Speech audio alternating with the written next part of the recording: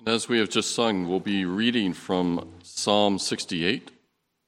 We'll be reading the first 18 verses of Psalm 68. Hear the word of God. God shall arise, his enemies shall be scattered, and those who hate him shall flee before him. As smoke is driven away, so you shall drive them away. As wax melts before fire, so the wicked shall perish before God. But the righteous shall be glad, they shall exult before God, they shall be jubilant with joy. Sing to God, sing praises to his name, lift up a song to him who rides through the deserts.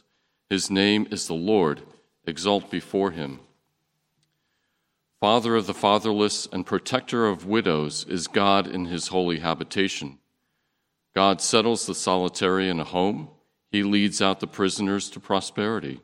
But the rebellious dwell in a parched land. O God, when you went out before your people, when you marched through the wilderness, the earth quaked, the heavens poured down rain, before God, the one of Sinai, before God, the God of Israel. Rain in abundance, O God, you shed abroad. You restored your inheritance as it languished. Your flock found a dwelling in it. In your goodness, O God, you provided for the needy. The Lord gives the word. The women who announce the news are a great host. The kings of the armies, they flee, they flee. The women at home divide the spoil. Though you men lie among the sheepfolds, the wings of a dove covered with silver, its pinions with shimmering gold. When the Almighty scatters kings there, let snow fall on Zalman. O mountain of God, mountain of Bashan, O many-peaked mountain, mountain of Bashan, why do you look with hatred, O many-peaked mountain, at the mount that God desired for his abode, yes, where the Lord will dwell forever? The chariots of God are twice 10,000, thousands upon thousands. The Lord is among them. Sinai is now in the sanctuary. You ascend on high, leading a host of captives in your train and receiving gifts among men, even among the rebellious, that the Lord God may dwell there. Then turning to the New Testament, we'll be reading from Ephesians chapter 4, verses 7 through 16. But grace was given to each one of us according to the measure of Christ's gift. Therefore it says, when he ascended on high, he led a host of captives, and he gave gifts to men. In saying he ascended, what does it mean but that he had also descended into the lower parts of the earth? He who descended is the one who also ascended far above all the heavens, that he might fill all things. And he gave the apostles, the prophets, the evangelists, the pastors and teachers to equip the saints for the work of ministry, for building up the body of Christ, until we all attain to the unity of the faith and of the knowledge of the Son of God, to mature manhood, to the measure of the stature of the fullness of Christ, so that we may no longer be children, tossed to and fro by the waves and carried about by every wind of doctrine, by human cunning, by craftiness and deceitful schemes. Rather, speaking the truth in love, we are to grow up in every way into him who is the head, into Christ, who from the whole body, joined and held together by every joint with which it is equipped, when each part is working properly, makes the body grow so that it builds itself up in love. Jesus Christ is building his church, and the gates of hell will not stand against it. When we turn the page from Ephesians chapter 3 to Ephesians chapter 4, we move from where Paul had been focusing on doctrine to where the apostle is now focusing on applying the truths that he had already taught in the first 3 chapters of his letter. And I think it'll be helpful if we go back to the first verse of this chapter, Ephesians chapter 4, verse 1, to see where the apostle is leading us. I, therefore, a prisoner for the Lord, urge you to walk in a manner worthy of the calling of which you have been called. We are called to respond to the glorious grace and the truth that we have received in Christ Jesus by living for the glory of God. Paul calls this walking in a manner worthy of the calling to which you have been called. Now, naturally, that includes your own personal sanctification. But in tonight's passage, we see that Christ's plan is not simply for you as an individual, that you would be sanctified. Rather, Christ's plan is that we would mature and be made complete as the family of God. Yet, and please mark this well, just as your pursuit of individual holiness is not a self-help project, our pursuit of maturity together as the family of God is not a self-help project. God is at work. God is the one who has filled us with the Holy Spirit, both individually and as a church, and it is God through Christ, who is building his church. Look at verse 7 with me. But grace was given to each one of us according to the measure of Christ's gift. See, it is not enough to be called to practice humility and gentleness and patience and love, although of course Christ does that, but it's not enough for us to be called to do these things if we also have to supply the means of achieving this on our own. Left to ourselves, we will never produce the fruit of the Spirit. The good news is that Christ not only calls us to a radically different form of life together as the people of God, he also supplies the resources that we need in order to get there and to begin to live it out. Grace was given to each one of us according to the measure of Christ's gift. As Thomas Winger points out, the term grace, unlike the expression spiritual gifts, is not the language of diverse gifts, but of common salvation. It's a singular word. The grace that is given to each of us is the one faith and the one baptism by which the one God became Father of us all, as Paul put it back in verses 5 and 6. The reason why this is important to grasp is that when Paul speaks of the measure of Christ's gift, he is not suggesting that some receive a larger measure and others receive a smaller measure, as though Christ looks out upon all our needs and he apportions out grace to match those needs. That is not what Paul is talking about. We are not the measure. Christ is. Therefore, the gift of grace is exceedingly abundantly above everything that we as the people of God could ever need. And here is the key point.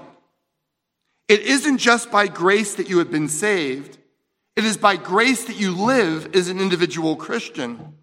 And it is by grace that the family of God grows together in love and in unity of the Spirit and in the bonds of peace. Now, the Apostle Paul is going to unpack this truth about the Messiah by referring back to a messianic passage from Psalm 68. Psalm 68, verse 8, reads this.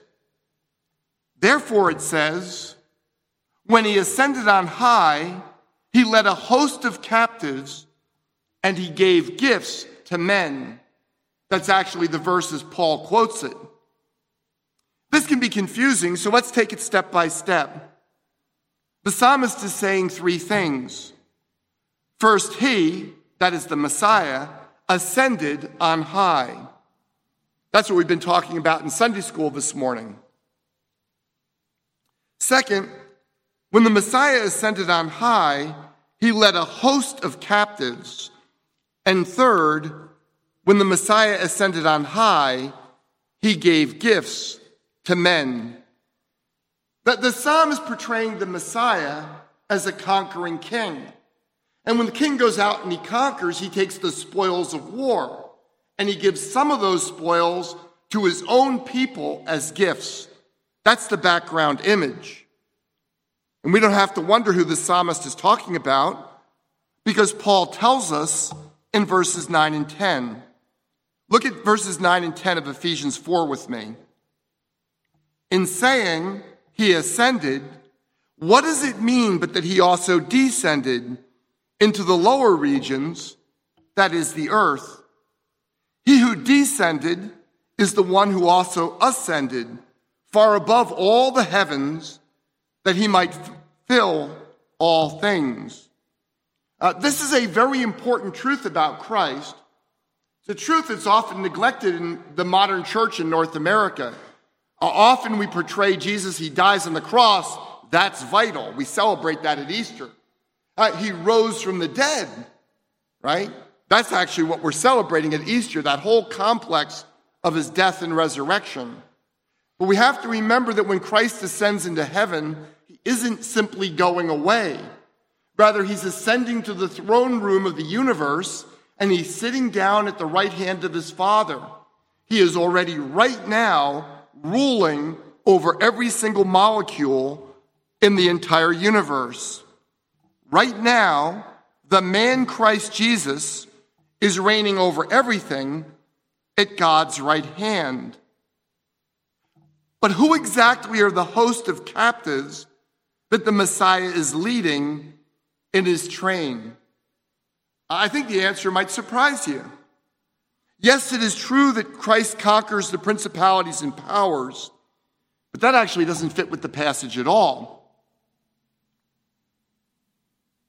Certainly doesn't fit with Psalm 68. We should assume that Paul is quoting Psalm 68 both correctly and in context.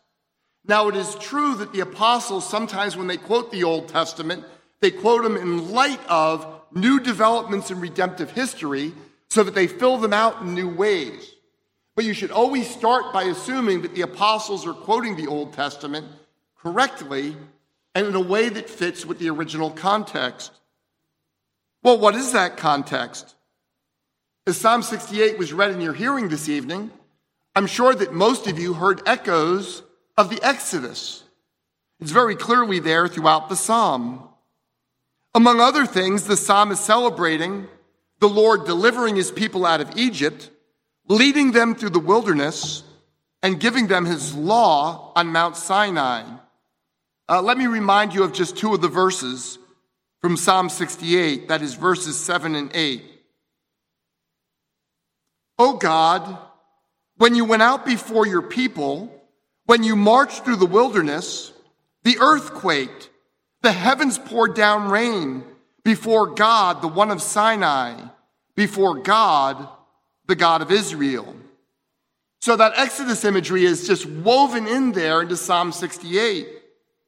Now, if we map what Psalm 68 is saying about the coming Messiah against the background of the Exodus imagery, which is clearly an important part of the psalm, we will quickly grasp that the Lord does not lead the Egyptians in his train. As the Lord is moving through the wilderness, it is not the Egyptians who are being brought behind him. It is the Israelites. The Egyptians are destroyed, first with the plagues, and then with the Red Sea crushing down on their army. The Egyptians are destroyed. It is the Israelites who are being led in the train of Almighty God. So if we keep that analogy working the same way, now that Paul is applying this not just to God Almighty, but specifically to the Messiah, we ought to assume the same thing is taking place. It is the Jewish people of God in Psalm 68 who are led through the wilderness in the Lord's train. And when Paul quotes verse 8 and applies it to Jesus, who is it that Jesus is leading in his victory train? Well, I don't want to be overly dogmatic, but the parallel suggests it's us. You are in Christ's victory train. We, the people of God, are the captives who are being led in the Lord's train. And isn't this one of the things that we confess about Jesus, our King? Right? This fits with our broader theology. When our shorter catechism asks, how does Christ execute the office of a king? It answers, Christ executes the office of a king in subduing us to himself, in ruling and defending us, and in restraining and conquering all his and all our enemies. So in one sense, we are in the victory parade as those whom Christ has brought captive. Or aren't you glad that when he did that, he didn't crush us, rather he subdued us to himself? And in another sense, we are in Christ's victory parade as those who are being honored with him. We are in fact both. We are there as his loyal subjects, but there is another sense in which we represent the spoils of Christ's victory. I've mentioned the Roman triumph to you before. I think this is actually a very important analogy to keep in mind. It's what the first century people would have thought when they heard about Christ's second coming, particularly about the rapture. The idea of a Roman triumph is it's a great victory parade. It's the highest honor that a Roman could receive. And so a great general like Pompey would go off and win a battle. And what he would do is he would send back messengers after he wins the battle. There's no CNN, there's no Fox News, there's no internet. The people back home want to know what happened. So these messengers would come and they would pronounce, "Good news! Good news! Pompey has been victorious over our enemies." And that word for good news is euangelion, the word for which we get the gospel. It is the exact same language and the same imagery. So the messengers go forth and announce the good news that Pompey has won. And then Pompey, when he returns to Rome, instead of coming right into the city, would wait outside the city. They're going to prepare this great triumph for him. And he would call his loyal supporters out of the city to be with him so that they would march in the parade with him. They would be celebrated as though they had helped him win the battle, although they had stayed in Rome the whole time. That's precisely the imagery of the rapture. God calls us out to meet Jesus in the air, not so we will go away, but so we will return to earth with him in his triumphant victory parade, so that you will be honored with Jesus when he returns to earth. And yet someone else would ordinarily be in that Roman victory parade. Normally, conquering generals would put on display some of the wealth that they had captured, including representatives of the people they had overcome, particularly high military officers they conquered. They'd come back in chains, as it were. And the general would be saying, "See, I conquered all of them, and look at some of the tokens of the wealth I am bringing back to Rome." Here's the interesting thing. In Christ's second coming, we are both. We are both the spoils of his victory. He has conquered us, subduing us to himself, and we are also his loyal subjects. We are both. Thankfully, rather than conquering us by trampling us into the dust, Christ has conquered us by subduing us to himself and turning us into his loyal and grateful subjects. Third, when the Messiah ascended on high, he gave gifts to men. Now, this is what conquering heroes do. They take some of the spoils that they have won in battle, and they give those spoils to the people whom they rule. Do you see how this fits together?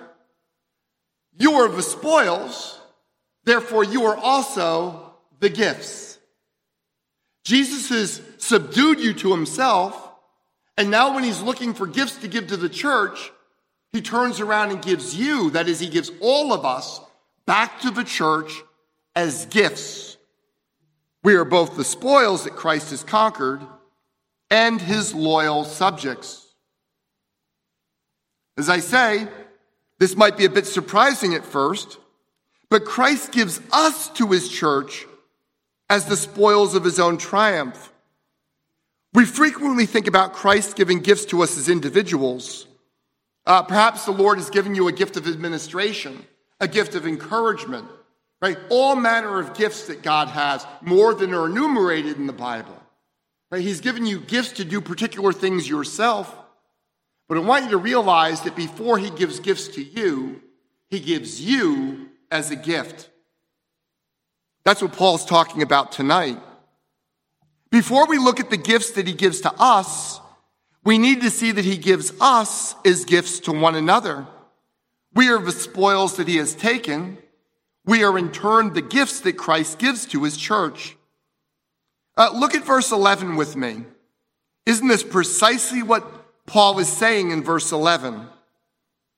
And he gave the apostles, the prophets, the evangelists, the shepherds and teachers. See, Christ does not simply give gifts to the apostles. God gives the apostles, the prophets, the evangelists, the pastor teachers in their person to you as a gift. And this is not an exhaustive list. For reasons that become obvious, I think, in a moment, these are gifts that are associated with the word that God is spreading through his people. It is in fact true that he has given all of us, every single Christian, is part of the body and is given as a gift for the building up of that body. The apostles and the prophets are foundational. It is through the apostles and the prophets that God gives us his perfect word. Now, many commentators have pointed out the interesting connection in Psalm 68, which looks forward to the Messiah, but which seems to do so against the backdrop of the Exodus, and particularly the Lord descending upon Mount Sinai. When the Lord comes to Mount Sinai, he calls Moses to ascend up to the mountain where he gives Moses the law. It is very, very common in Western history, right up to today, to refer to Moses as Israel's lawgiver. But I want you to see tonight that that's wrong. Moses is not the lawgiver of Israel. Moses is the law receiver of Israel.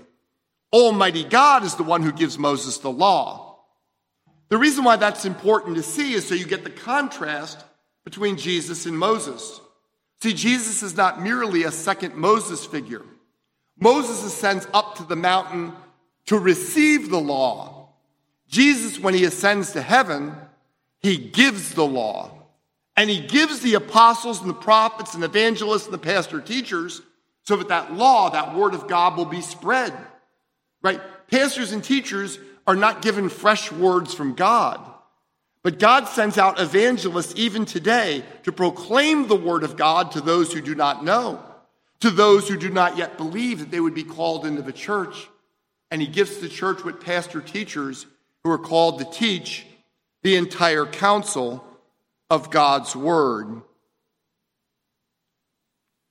It is important to pay attention to that vital difference between Moses and Jesus, lest we become confused. Jesus is God's word. Jesus is God's final word. And Jesus is the giver of God's word. And Jesus is the one who gives the church evangelists and pastor teachers to proclaim and explain God's word to his people. Perhaps I should say something about that expression, pastor teachers. Here they have in the ESV, shepherds and teachers. I don't think that's really that confusing to you. Most of you realize the term pastor is simply a term for shepherd. We would say under shepherds. Jesus Christ is the great and the good shepherd of his people. But it's actually in Greek, the way this structure works is you don't have pastors and teachers. Rather, pastor-teacher is one office. Just like you have an evangelist, you have a pastor-teacher. That's actually helpful to remind ourselves of because we live at a time where there's a great deal of confusion over what pastors are primarily called to do. According to God's word, the primary calling of pastor-teachers is to be those who teach God's word, all of it to God's people. That, of course, is not everything that pastors do, but it is at the heart of what pastors do. This is my primary job in this church, to teach you the whole counsel of God that he has revealed to us through his prophets and apostles. By the way, that's one of the reasons why in the Orthodox Presbyterian Church, pastor-teachers are often called ministers of the word, because that's what's central to our calling. But here's what you need to see in this passage. God's purposes do not end with ministers. He gave the apostles, the prophets, the evangelists, the shepherds and teachers, verse 12, to equip the saints for the work of ministry, for the building up of the body of Christ. Please notice the direction here. All the people he's mentioning as gifts are intended for the purpose of something else. The church, that is the body of Christ, does not exist for the sake of pastor-teachers. Pastor-teachers exist for the sake of the church. It's one of the things we're trying to flesh out is we're looking for a man to be an associate pastor in our church. Does someone primarily think of themselves as what I want to do? Or do they understand that God is setting them apart to serve someone else? First and foremost, to serve Christ, but secondly, to serve Christ by serving the people of God. It is not about the pastor-teachers. It is about the pastor-teachers that God is sending us to build up. It's about the church.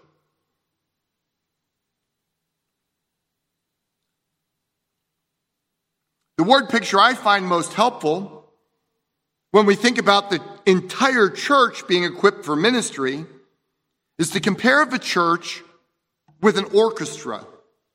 So get an idea of an orchestra in your minds. How does this work in the life of the church?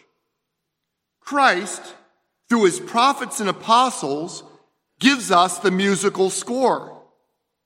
The evangelists call us together, telling us about the author of the score and how we are called to be in the orchestra together.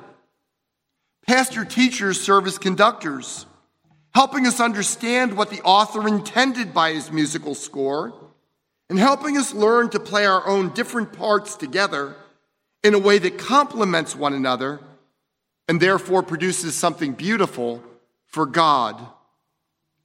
Critically, the conductor isn't supposed to try to play all the instruments by himself. Let me say that again.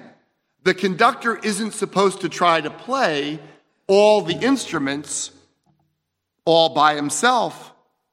The Lord of the church is giving us each individual gifts so that we can each play our own part. And it is the people of God as a whole who are to do the work of ministry. By the way, this doesn't just mean that the conductor isn't supposed to play all the parts. It means that each of us with our own gifts, while we're supposed to use them to the glory of God in ministry, are to be mindful that it's not the only gift that God has given. That is, if you're a drummer, you're not supposed to play so loud that no one can hear the flutes. See, part of your calling is to use your gifts for the glory of God. Part of your calling is to encourage your brothers and sisters to use their gifts, their own distinct personalities, to let them shine and come forward, so that together we are not simply a bunch of random instruments, but rather as the family of God, we are a harmonious orchestra. Christ has subdued us to himself so that we would serve him. And part of how we serve Christ is by serving one another. It is by playing our own part in the orchestra, but part of it is by encouraging other people to shine in their roles as well. How long will that take? Verses 13 and 14. Until we all attain to the unity of the faith and of the knowledge of the Son of God, to mature manhood, to the measure of the stature of the fullness of Christ, so that we may no longer be children, tossed to and fro by the waves, and carried about by every wind of doctrine, by human cunning, by craftiness in deceitful schemes. Well, obviously that means we're going to be doing this until Christ's second coming, right? We're not going to finish this in this present age. The pursuit of Christian unity is in fact a mark of spiritual maturity. Pressing on toward true Christian unity is a particularly urgent call upon us in our own day. There's a false sort of Christian unity that just says, let's water down all the doctrine. Let's not care that other people are blessing sin. Beloved, that's a lie. That is not Christian unity to say we can all get together like that. That's a false form of ecumenism. But we should also realize that we live in a very consumeristic age, which means we live in a very individualistic age. And God is saying it's not enough for you to care about yourself. You need to care about the whole church. You need to be working. We need to be working that we would come to a unity in the truth and a unity in love. As I say, many people talk about the church, but they intend, the church that they attend in terms of what they can get out of it. That is, they approach their church as consumers. I hope none of you will ever do that. You know, people talk about their church the way they talk about their local gym or Costco. And I love Costco. It's a wonderful place to shop. But the church is not a place where we go simply to get spiritual merchandise. We are being brought together by our Lord as a family who belongs to each other. In Christ, we are members of each other. Therefore, we can never think about our church family simply in terms of what's in it for me.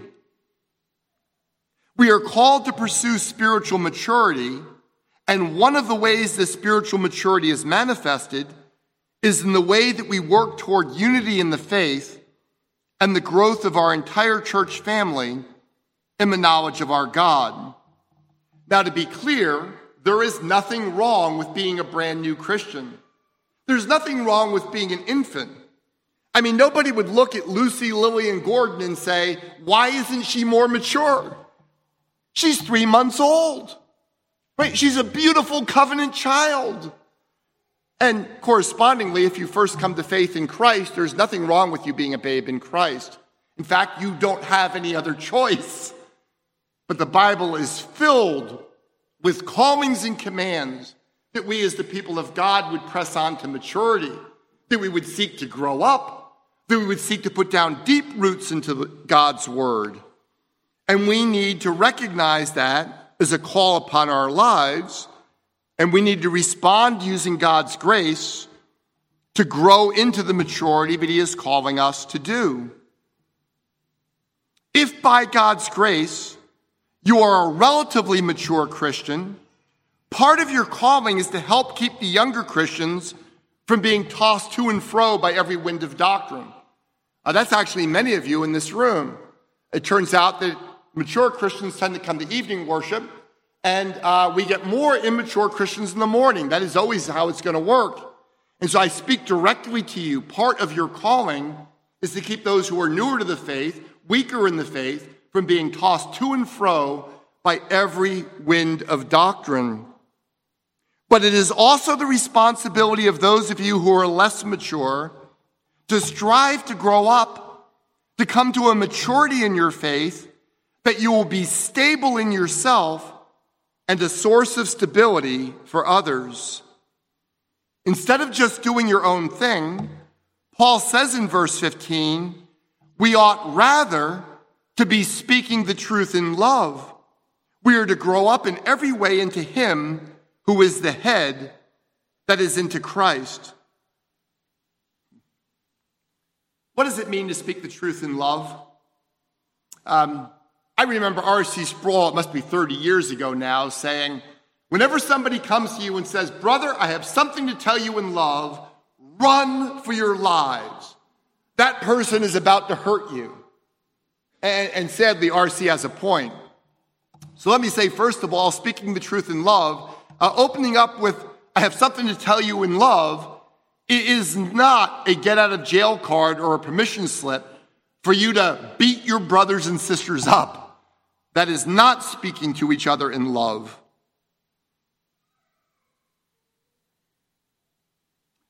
Biblical love is a disposition of the will whereby we are for someone else and we do for someone else what is in their best interest.